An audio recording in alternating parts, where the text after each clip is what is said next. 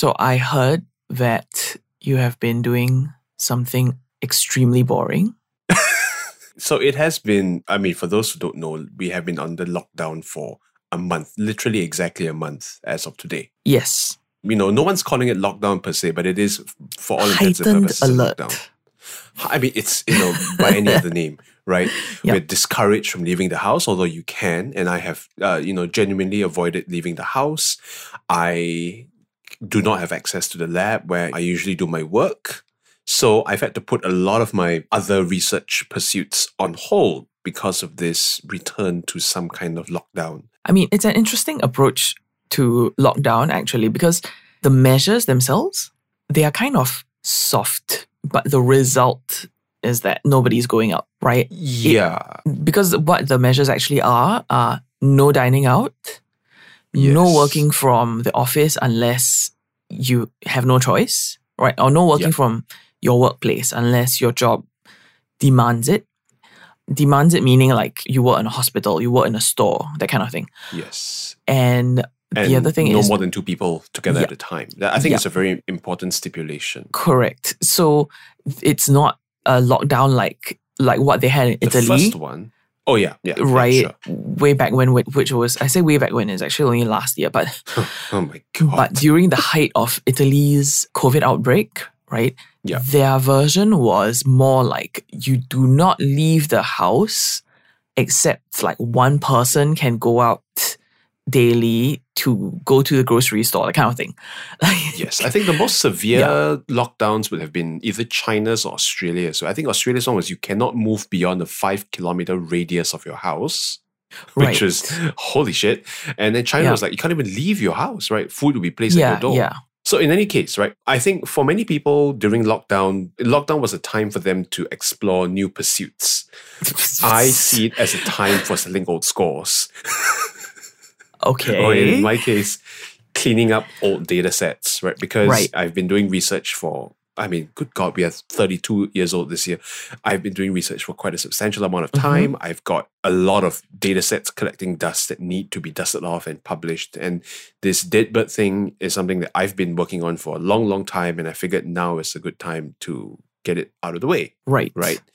And so, in fact, I did this over the last semester. I did a class on GIS, Geographical Information Systems, how to do modeling with maps. And so I actually wrote a draft of this analysis already. Right. Okay. Right. And so I figured, look, if I'm going to do a paper on this, I should do a proper bang-up job and make it something that's really publishable. Okay. And what I'm trying to do essentially is to model, right? And we've talked about modeling a lot in this podcast. Right? So create a model of what aspects of cities contribute towards bird-building collisions.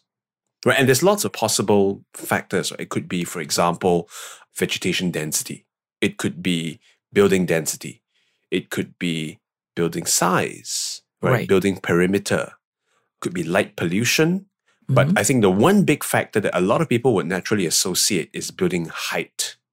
Now, it's easy to say, building height, and one of the big problems is building height, I think, among all the other variables that define a city, is one of the most difficult parameters or variables to quantify at a city scale. At a city scale, okay. At the city scale. For various reasons. If I wanted to know like the height of, say, Republic Plaza, I can go to Wikipedia and it will have the height of Republic Plaza because it is one of the tallest buildings in Singapore. So just to clarify what you're saying is finding the height of an individual building is not exactly trivial, but it's straightforward. Yes. There's a few things, right? For really extremely tall buildings, there will be published height data because it's something to be proud of.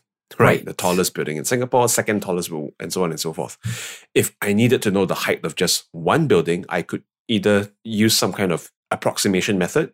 We learned in primary school the thumb method or the hat and eye line method, right? Using some simple trigonometry to estimate the height of, using similar triangles or whatever, right? Or I could go and buy a golf rangefinder, which costs about $200. Okay. Right? Which uses a laser beam and calculates the reflection time of the laser beam to estimate the height or the distance. Right? Distance and then using simple trigonometry to estimate height. Right? For one building, that's fairly straightforward. For maybe 2 to 5 buildings, that's straightforward. Singapore has about 109,000 buildings. Okay. Great. So getting height data for all 109,000 buildings is not a trivial thing, right?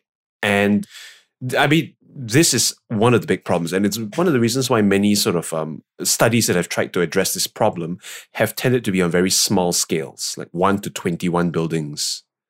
Okay. No study has looked at 100,000 buildings at one go, precisely because when you scale things up to the city scale, the magnitude of the data that you need is immense. So I was faced with a problem. I wanted to do this at the city scale. Okay. Because I'm an idiot. Yeah, I mean, I agree with that, but yeah, go on. I wasn't expecting such, lack of pushback, but okay. So the idea was, okay, how am I going to generate a map of building heights across Singapore? And there's a few ways of doing this, right? And to be fair, I'm not the first person to think about this problem. Right. So the government has data on building heights. Okay. Unfortunately, the government being the government, they don't want to share data. But essentially how the government has done things is by using LiDAR. LiDAR, I think, is something that people are increasingly becoming aware of. It's even now in your iPhones and iPads. Yeah. I'm using an older model iPhone, so I don't have a LiDAR function on my phone. But I think the newest iPhone models, iPhone 12 and latest iPad Pros, it's the very highest end. Yes. Because I think the iPad Pro 12-inch has LiDAR. I don't know about 11. And I think the iPhone 12 Pro has LiDAR, but I'm not even sure if the 12 Pro has it. I would assume the 12 Pro Max has it, but yeah, I don't think down the line they have LiDAR. It's really reserved for the very highest end. Yeah, and I mean, LiDAR is also creeping into the public consciousness because of self-driving cars, right? So, I mean, essentially what LiDAR is like radar. Radar uses, I think, microwaves, right? And you send a microwave beam, in the case of radar, you send a microwave beam and it bounces back from an object in the sky. And that's how you detect if something is in the sky. That's radar. Right. LiDAR is a very similar concept. It's that you emit a laser beam, and this laser beam can be in the visible light range, ultraviolet light range, or infrared range. Right. So, you know, flanking either end of the visible light range. And then you measure the time it takes for the beam to reflect off an object, and that tells you the distance. Right. So in self-driving cars, it's really, really powerful technology because it allows you to detect if there is an object in front of the car. Right, and to generate a sort of immediate model of your surroundings, which the car can then use to navigate and implement some kind of avoidance detection algorithms. In the case, actually, I'm not even sure why the iPhone has LiDAR. What is the use case of LiDAR on iPhones? I'm not entirely sure. I'm not sure. I mean, I've seen some people use it to like generate models, 3D models of their room, I guess, for my real estate. Theory, right? This theory comes from listening to lots of Apple-related podcasts. In and of itself, I don't think right now the LiDAR has a functional purpose, but I think there's a lot of smoke around Apple trying to release something AR or VR related, right? And I think part of it is just that as they are developing this AR or VR product in-house, right, they are gaining certain hardware capabilities and they're just like, you know what, let's just put it into the iPad, right? Or the iPhone. And firstly, maybe some insane developer will think of something to do with it. And secondly, the other thing is just, it's ready, right? The AR VR project is not ready, but this portion of it is ready. Let's just release it. Fair enough. Yeah, that's the current kind of hypothesis about why this hardware has LiDAR. I mean, so LiDAR has tons of uses and different sensitivities, right? Like, I mean, essentially anything that uses a laser to bounce something off an object to measure distance between the sensor and the object is a form of LiDAR. So even things like laser microscopes are a form of LiDAR, right? Because you're essentially using photons and you're measuring the time between emission and detection as a way of measuring how far away something is from your sensor or from your emitter, and therefore you can use it to model extremely sort of fine microscopic surfaces, right? So at the city scale, in order to get a city-wide landscape of building heights, what you can do is you can put a LiDAR scanner on a plane or helicopter and then fly it across Singapore in strips. Fly it across the city in strips in a grid fashion, and then use the data you collect from the laser beam reflecting off the tops of buildings to reconstruct the 3D model of the city. Right? And that's a very powerful thing you can do. But Singapore being Singapore, right, the only organization here that has done this is the military. And that means the data is inherently classified.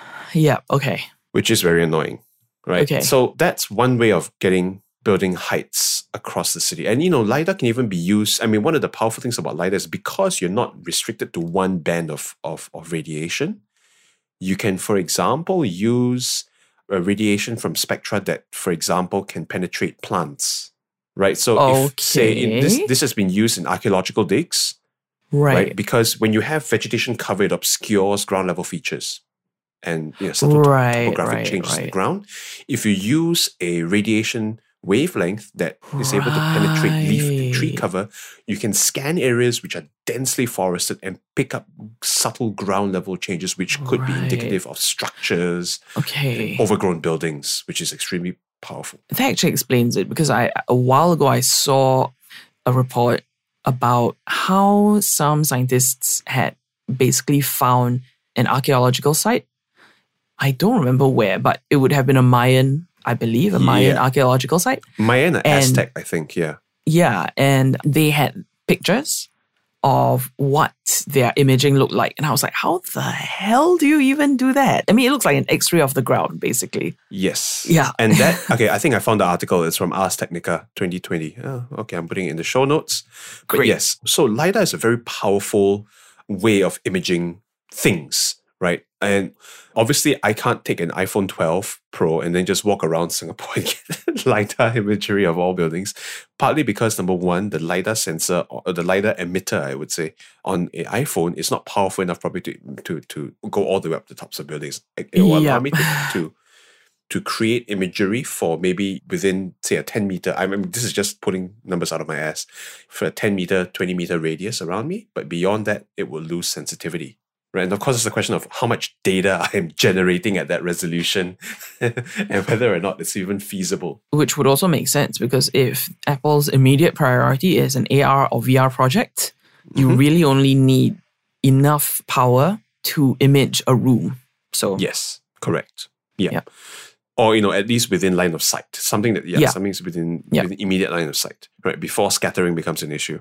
So LiDAR is emerging. It's becoming more ubiquitous. But unfortunately, I can't use LiDAR data, at least in its raw form, right? So the other way of doing this, and this is something that another research group has done, right? From, I think, the Future Cities Lab at NUS, is to take advantage of the fact that satellites are orbiting around Earth all the time and taking pictures of Earth.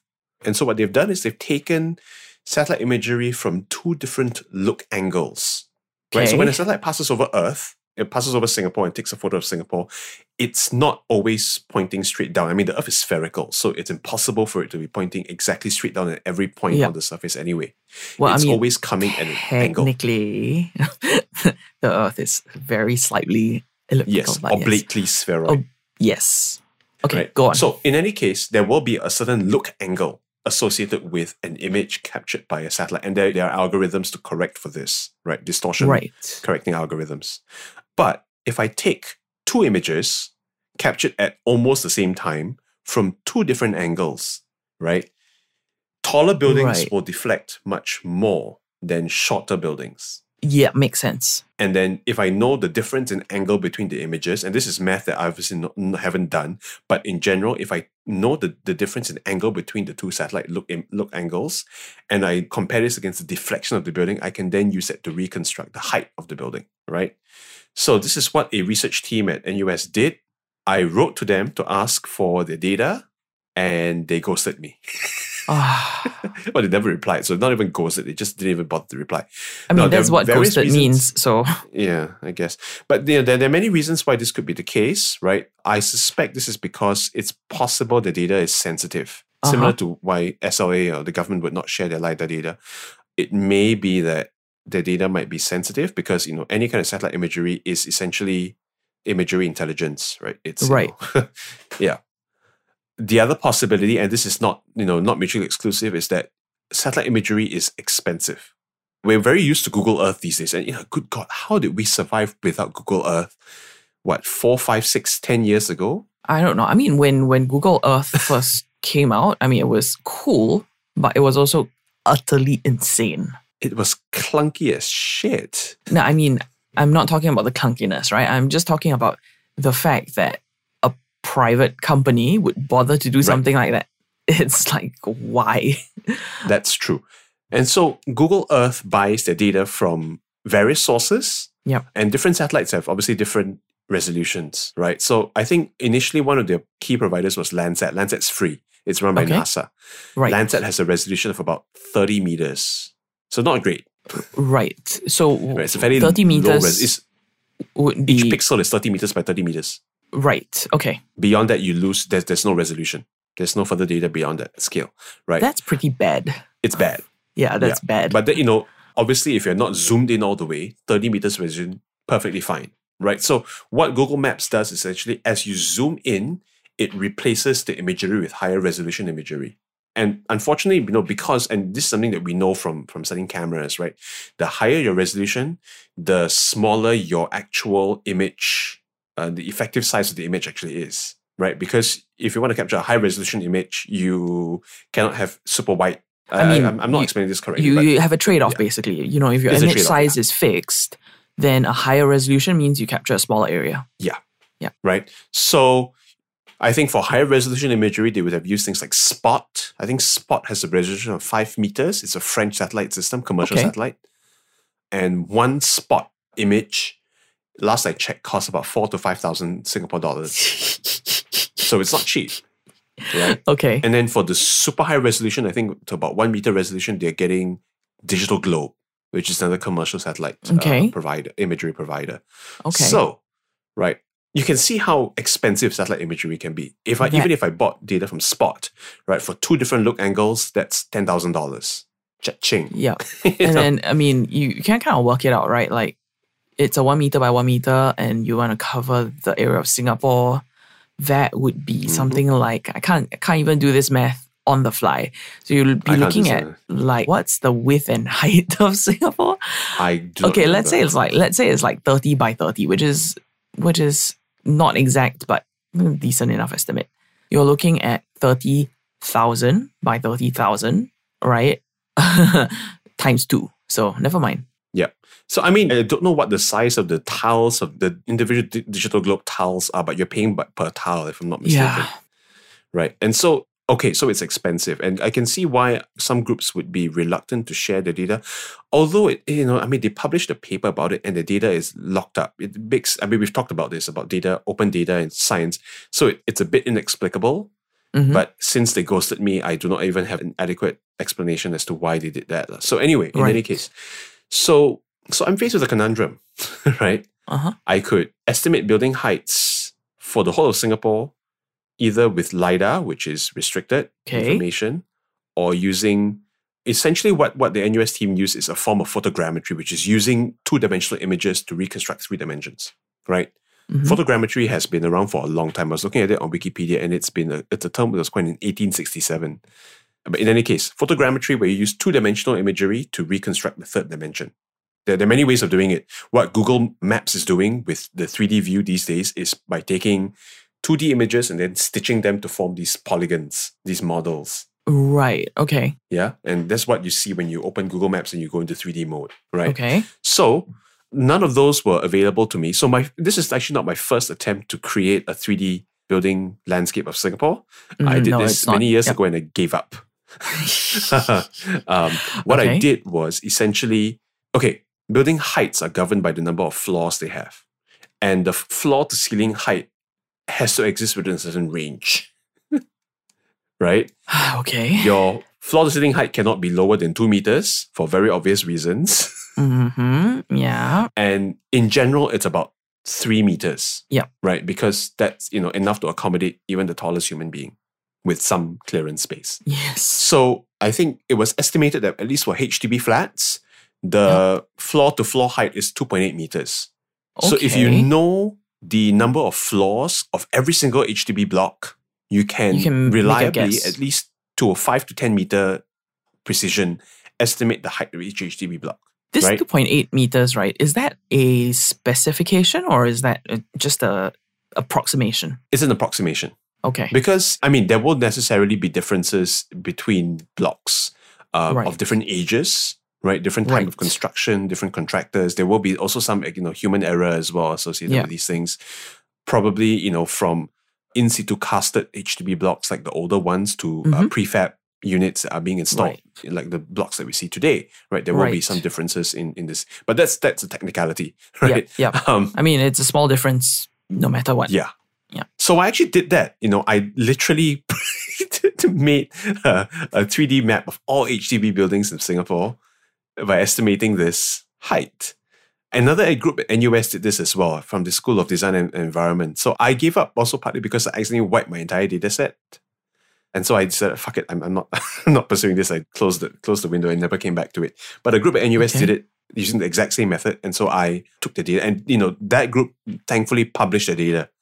Okay. This is something I incorporated into what I'm doing, what I just done, right? Which is making a near complete 3D map of Singapore, right? So that's one thing. Now, this approach works well for buildings which are fairly generic and uniform, but it runs into problems very, very quickly when you're starting to deal with commercial buildings and industrial buildings, because there is a significant variance in floor height, not just between buildings, but within the building, right? So if I say, let's go to Tampines 1, right? Okay. Your first floor may be 5 meters tall, but your second floor onwards may be 4 meters. Right. Okay. For example, right? Hypothetically speaking. With industrial buildings, it's even worse because industrial building floor heights can range from 4 meters to 10 meters. Yeah. And it really depends on whether it's like light industry, heavy industry. They are going to have very different... Or heavy vehicle parking. Yeah. The heavy vehicle parking is probably the one that, it's going to mess things up the most. Yeah. So this method works well in principle for fairly generic buildings, but you really run into problems when it comes to complex, or not even complex, but just non-residential buildings. Anything that is not uniform, right? Yeah. This again is circling back again on this, what's rapidly becoming a major theme of this podcast, which is models. Yes. Right. Models and where they fail. Yep. Okay. So that's one approach. And it's an approach that I've incorporated in this data set. Now, what the Singapore Land Authority has done in their beneficence and magnanimity is that they've actually cleaned up their LiDAR data and they've created a map, a 3D map of Singapore, right? I was going to ask about this. this. One Map 3D. Yeah. Yes. Because I've been playing around with this while you've been talking. And this thing is wild. It's slow as shit. It's really slow, yeah. Because what they've done is that they have created, and this is another way of modeling cities, right?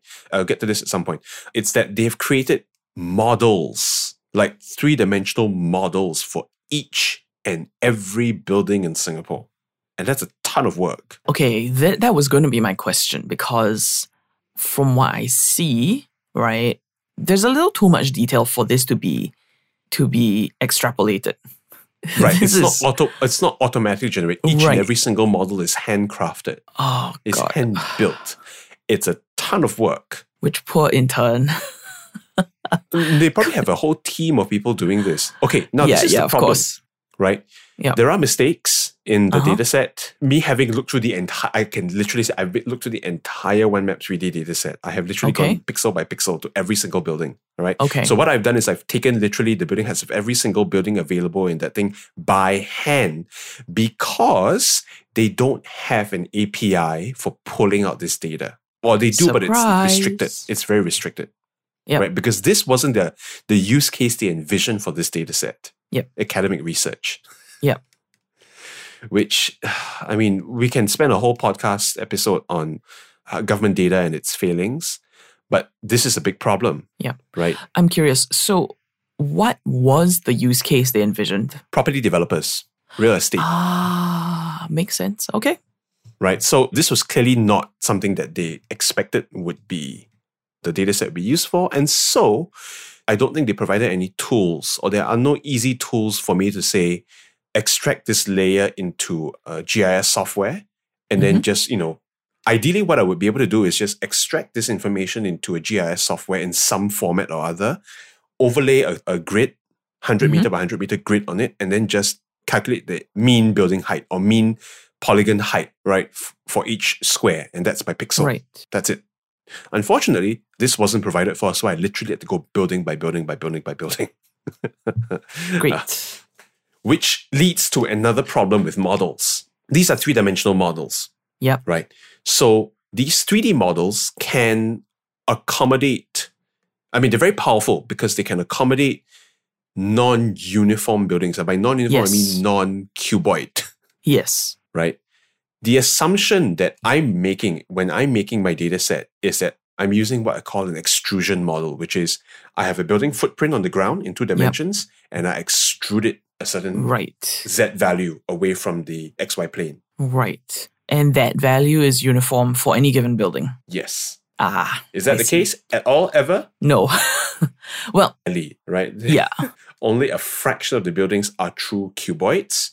Even your HDB blocks have heterogeneity of height. Yep. Even worse for buildings with pyramidal roofs, triangular roofs, right? The worst example of this is Singapore Polytechnic. I shall pay it a visit shortly. Avant-garde ass architect designed Singapore Poly. Okay. On this note, so when I say I shall pay it a visit, I mean on OneMap 3D. On OneMap 3D. Okay, I will go to Google Maps. If I can. But so this is interesting to me because in secondary school, we had a visit to the URA, the Urban Redevelopment Authority, right? And remember, they have a physical model of Singapore, right? With every building in Singapore. Yes. Like you can look at this model and be like, oh, that's my house, right? And I remember on that visit, our teacher actually pointed out the school. And without giving away the name of the school, but it's very obvious if you hear the description, right? The school central building is round, right? With a round quad in the middle. Yes. Right? And so she pointed out the building. A round quad, sorry. I know. There's no other way to put it. Yeah, so the teacher pointed it out and she's like, oh, but they filled in the center. Because, so the way to describe it is if you're actually looking at it from the air, it's like a donut. Yes, a torus. I guess, yeah. Yeah. A donut is a torus, but never mind. Yes.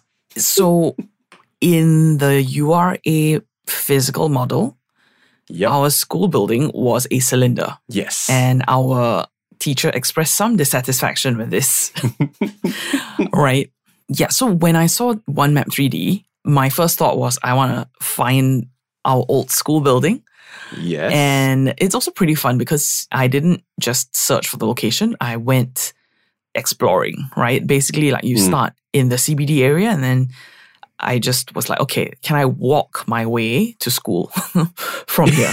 Yeah. So it took a bit of work because the school is big for a school, but it's not that big for you're essentially looking for like 4 or 5 buildings out of 109,000. And actually, now that I found it, I'm actually really impressed with the amount of detail.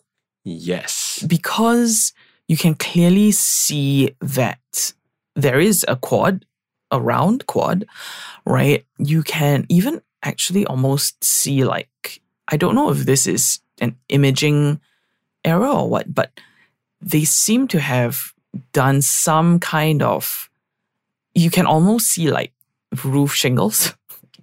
Yes. So, they basically have combined 2D imagery. This is partly photogrammetric as well. They use 2D imagery and imposed it on the model, right? Right. But as you can see, just from the building to the right of that, the residential blocks, this is not perfect for all models. Yes. Some buildings have been particularly well modeled and other buildings have not. Yep. There's just to the right of it, just a bit to the east, there's a bunch of buildings that look like they have like pyramids on top.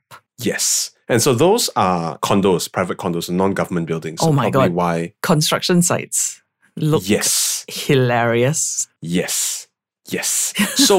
So this is a really powerful way of representing the city, but it's really hard to build and also really hard to maintain. And as you can see, this is still very much a work in progress, right? There are some bugs in this data set, some of which are quite hilarious. Okay. If you can, I would like you to go to search for this building called The Quadrant. The Quadrant? I've never heard Cecil, of it. 19 Cecil Street. Okay. Right? And if you zoom in, there is something rather unusual about this image. The Quadrant. What am I Yes. looking at? 19 Cecil Street. This is downtown. I know. I see it, but I'm also kind of struggling to figure out what building exactly. Okay, so I'm looking Republic Plaza is just to the right of this quadrant called The Quadrant, right? This building is it's a quarter shape. at. Yep. Okay, I see it. Okay. Now, look at the building across the road from it. What's wrong with this image? Building across the road. Sorry, I'm So not just in up a, and down. Okay, so I'm not in a great orientation for this. So Okay, look from top down. how Right. do I? Use your center scroll wheel, press it down, and then use that to orient to your look angle. Ah. Yes. Okay. So I look see. top down. And so Republic Plaza, right? To the left of that is a building that's a quadrant shape. Yep. And then look straight down from that. There's another building Straight down. Yep. Okay. that's a quadrant shape as well, Uh-huh. right? Now, these are two buildings that are both quadrant shaped, but one of them is the wrong model. What happened here is a modeler got lazy, or maybe it was a mistake, and they duplicated the model for one building Right. and then just used that for the other building. I The see. building that's south of Republic Plaza is actually much shorter and it's much older. That's the real quadrant. And then they just used the model of the building in the north and copy pasted it over. Copy pasta. Okay, so the thing is, right, when I'm just looking at OneMap 3D, I don't know this because when I look at it, and if I'm not familiar with the area, or I'm not familiar with the building itself, because Yes. this particular area is extremely dense. So even if you're Yes. familiar with this area, you may not see this area. Because when I look at it, my impression is that it's a pair of towers. Yes, right. It could Right? be sister towers. Yeah, Yeah. but without the information that you just gave me, I would have no idea. And, I mean, again, these are things that sometimes you pick up, sometimes you might miss. So there might be mistakes in my data set. Right. Human error, and it happens, right? Now, this is one possible error. This is a more egregious problem, but comparatively rare, I hope, as far as I can tell. Now, another more common problem, unfortunately, I don't have a good case study for this one, but there are a few. I think there's one at the Pinnacle at Duxton, is that Yeah, of they course, that would didn't be. they didn't attach the model to the ground, so it's floating about 10 meters off the ground. All right. So if you measure the height, you're going to get the true height plus 10 meters, right? And then there's Right. also, I think I mentioned earlier, the problem of then what is the height that I record if a building has irregular profile, right? Right. So there are a few ways to get around this. Number one is I can split the polygon into individual components with uniform heights, but that's a lot of work. It is a lot of work. Right. So my base polygon layer is from OpenStreetMap, which is a Yep. community-made data set. Familiar with it. Right. It's made by regular people. There are mistakes here and there. There are some buildings that have not been represented, but by and large, it's about 93 to 97% accurate. Unfortunately, the polygons that they made are not designed strictly with height in mind. So if I want to Okay. slice and dice a polygon, I will have to manually do it, which I call arts and Right. crafts. You have to manually use a cursor and slice a polygon. And that's a lot of work. So what I've done is I've taken a hybrid approach for really large buildings with fairly variable building heights. For example, is it Finance Tower? There's a building. I mean, the CBD is a classic example. Lots of really tall sort of skyscrapers, but the bottom skirt is much shorter, right? So you have to cut out the skyscraper polygon from the original polygon and then model that separately, right? Now, the other alternative is that you just since I'm looking at building collisions, right? I don't care about the roof. The roof is superfluous to me, right? Right. So I will take the height of the tallest vertical surface and then I'll use it as the building height. In any case, I'm averaging out this data across, I'm pixelating the data to 100 meter by 100 meter pixels. So I can accept some level of imprecision because it'll be averaged out anyway. Makes sense. Yeah. So, these are just some of the issues you get into thinking about as you start to model these things, right? And then you get to the even more epistemological issues, which is, what is a building? Well, okay. Is a gazebo or a pavilion, a building? So in this particular case, right, there is a useful answer, which is you care about bird-building collisions. A building is, in this model, is anything that a bird can collide with. Yes, but then what about things like Lau Pa Sat? Right. So legit question, what about it makes it different from any other building? It's a building, but it's not completely surrounded on all sides by wall. It's got... Right. Yeah. It's got passages through it. Right. Right. So you are assuming, again, an extrusion model is assuming that every single surface is filled, right, as you extrude it out. Then, okay. So by that definition, because... Okay, so this is an unsatisfactory answer. Because, right... There's no satisfactory answer, but okay. Yeah, okay. If you know that there is a close to zero chance of a bird-building collision there, right? Or for example, if you say a gazebo, which has the same properties, right? I mean, Lau Pa Sat is basically a humongous gazebo. With slightly thicker pillars. Right. Yeah. I mean, there's more surface for a bird to collide with. Well, yeah. But if you know that the probability is close to zero, although how you would calculate that is also tautological because... Exactly. Right. You're already making an a priori assumption about your results. Yeah. Yeah. Nonetheless, right. By that definition, it would not be a building. Right. But then again, you're coming down to the point of the map is not the territory, but except in your case, the map is the territory. Yes. And then, of course, you have buildings that have, freestanding buildings, but they have gaps inside them as well. So these things become extremely difficult to model if you're just using an extrusion-based approach, right? Mm-hmm. And in my case, because I'm doing this at the city scale, right, looking top down, a lot of these subtleties are very hard to model. And so you have to take certain liberties. So in my case, I have excluded to some extent gazebos, but Lau Pa Sat I've included as a building. I've assumed that it's an extrusion-based building. Yeah. Is there a good reason for this? I mean... I'll find a way to justify it, but it's difficult, right? Because my favorite, again, the George Box quote that all statisticians love, all models are wrong, but some models are useful. Yeah. Right? And so how do you approximate a city in 3 dimensions? It really is a challenging issue, right? And so, actually, you mentioned the URA City Gallery. So what I actually wanted to do was to just take it, obviously don't have the right iPhone, but go and borrow someone's fancy-ass iPhone 12 Pro and then use a LiDAR scanner to do strip scanning of the model bit by bit. Right. But asking for permission and setting up the scanning system would have probably taken so much time that it would probably have not been worthwhile to do anyway.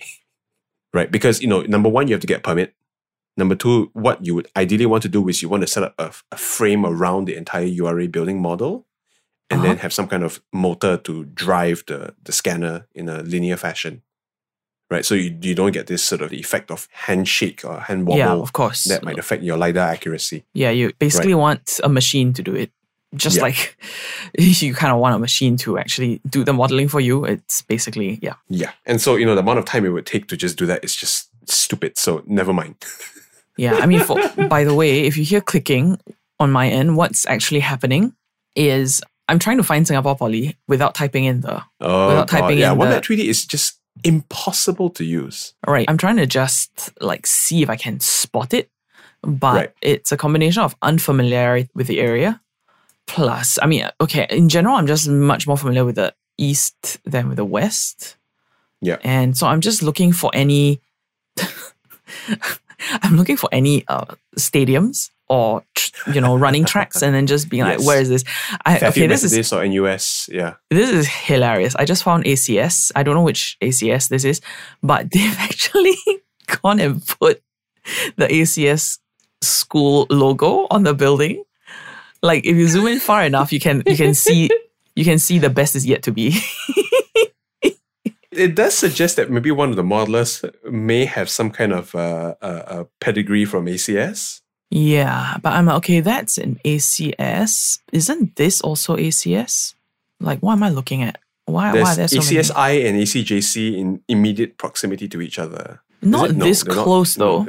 They're not literally next to each other. Yeah, they're not literally next to each other. I mean, I know that because my grandma lived there. ACJC, AC International. I think there's AC International. That's It could be international. It could be international.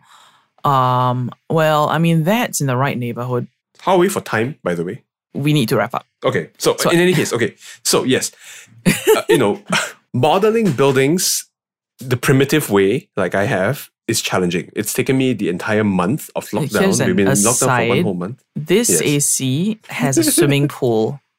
I believe this is ACSI. Yes. Okay, go on. Then you're very close. So, and in the place like Singapore Poly would be especially challenging to model because, they've all these globular buildings, all the claddings that I see the Singtel tower. Oh, that again, how would you model that with an extrusion model, right? You can't. You can't. Yeah. I mean, this building looks like a beanstalk with leaves. The other one, really annoying building, is the interlace. Oh, yeah. That piece of shit building. Let's actually put the interlace into... It's an award building. Into the show notes. It's an architectural marvel, but from a modeler's perspective, it is a shitting nightmare. Do you know what the Wikipedia page says? Oh no. It says, it's noteworthy for its break from the typical tower design by resembling Jenga blocks, irregularly stacked. Yes. Yep. Right? So I have a deep and abiding respect for very creative and unconventional architects, but from a modeler's perspective, I despise them. Pretty sure this is Singapore Poly because I think I see Dover MRT. Right, okay, yeah. Who designed the interlace? Is it Woha? OMA, okay. Yeah. Interesting. I mean, from... Ole Sharon. And a construction site. I believe this is Singapore Poly that I'm looking at, but it's not that globular from what I see. It's no, the site facing the MRT, so that's the School of Media, I think. Right. Is fairly irregular. Right? I see it. It looks like a... the way that I'm thinking of it is it's like the overlapping portion of a Venn diagram. Yes, right. Fundamentally though, a lot of buildings that have very regular shapes still have a core that's tower, that is your typical block, but the cladding or the, things like that weird curved condominium at Keppel, Reflections at Keppel, which looks like the buildings are curved, but essentially it's a curved cladding surrounding a cylindrical cuboid tower. Right. So the base of it is still... Yeah, it's still relatively modelable. Okay. But there are some buildings that genuinely defy this modeling technique. And it becomes like the Singtel Telecom Tower. I was going to say, actually, the stadium, the National Stadium. Yes. In one map 3D, Louise. It looks like... It looks like an bowl. An inverted bowl is probably the best description. I was like, it looks like the truncated portion of a globe or something. But yeah. So it does bring out some really interesting questions. How do you simplify what is obviously a very complicated three-dimensional landscape into a model? And what assumptions do you have to make? What sacrifices, sacrifices do you have to make in order to force fit the data, the raw data into a model? And so this is something I've been grappling with for the last month. And I have something, whether or not it's perfect. It's not perfect. It will be perfect. Sure. It will never be perfect, but I would reckon that it's by and large usable. There will be inaccuracies here and there, but for what it's worth, it's suitable for my purposes. And so that's what I've been working on for the last month. Hooray! I mean, technically heightened alert is lifted tomorrow, but I'm kind of unsure whether it will actually be lifted with the current situation. So, we'll see. In any case. In any case, we are going to wrap up this episode. So, this is episode 25 of Monkey Mind. You can find the show notes at monkeymind.xyz/025. And we'll probably see you in like a month. Yeah. All right. Okay. Great. Till next time. Bye-bye. Bye-bye.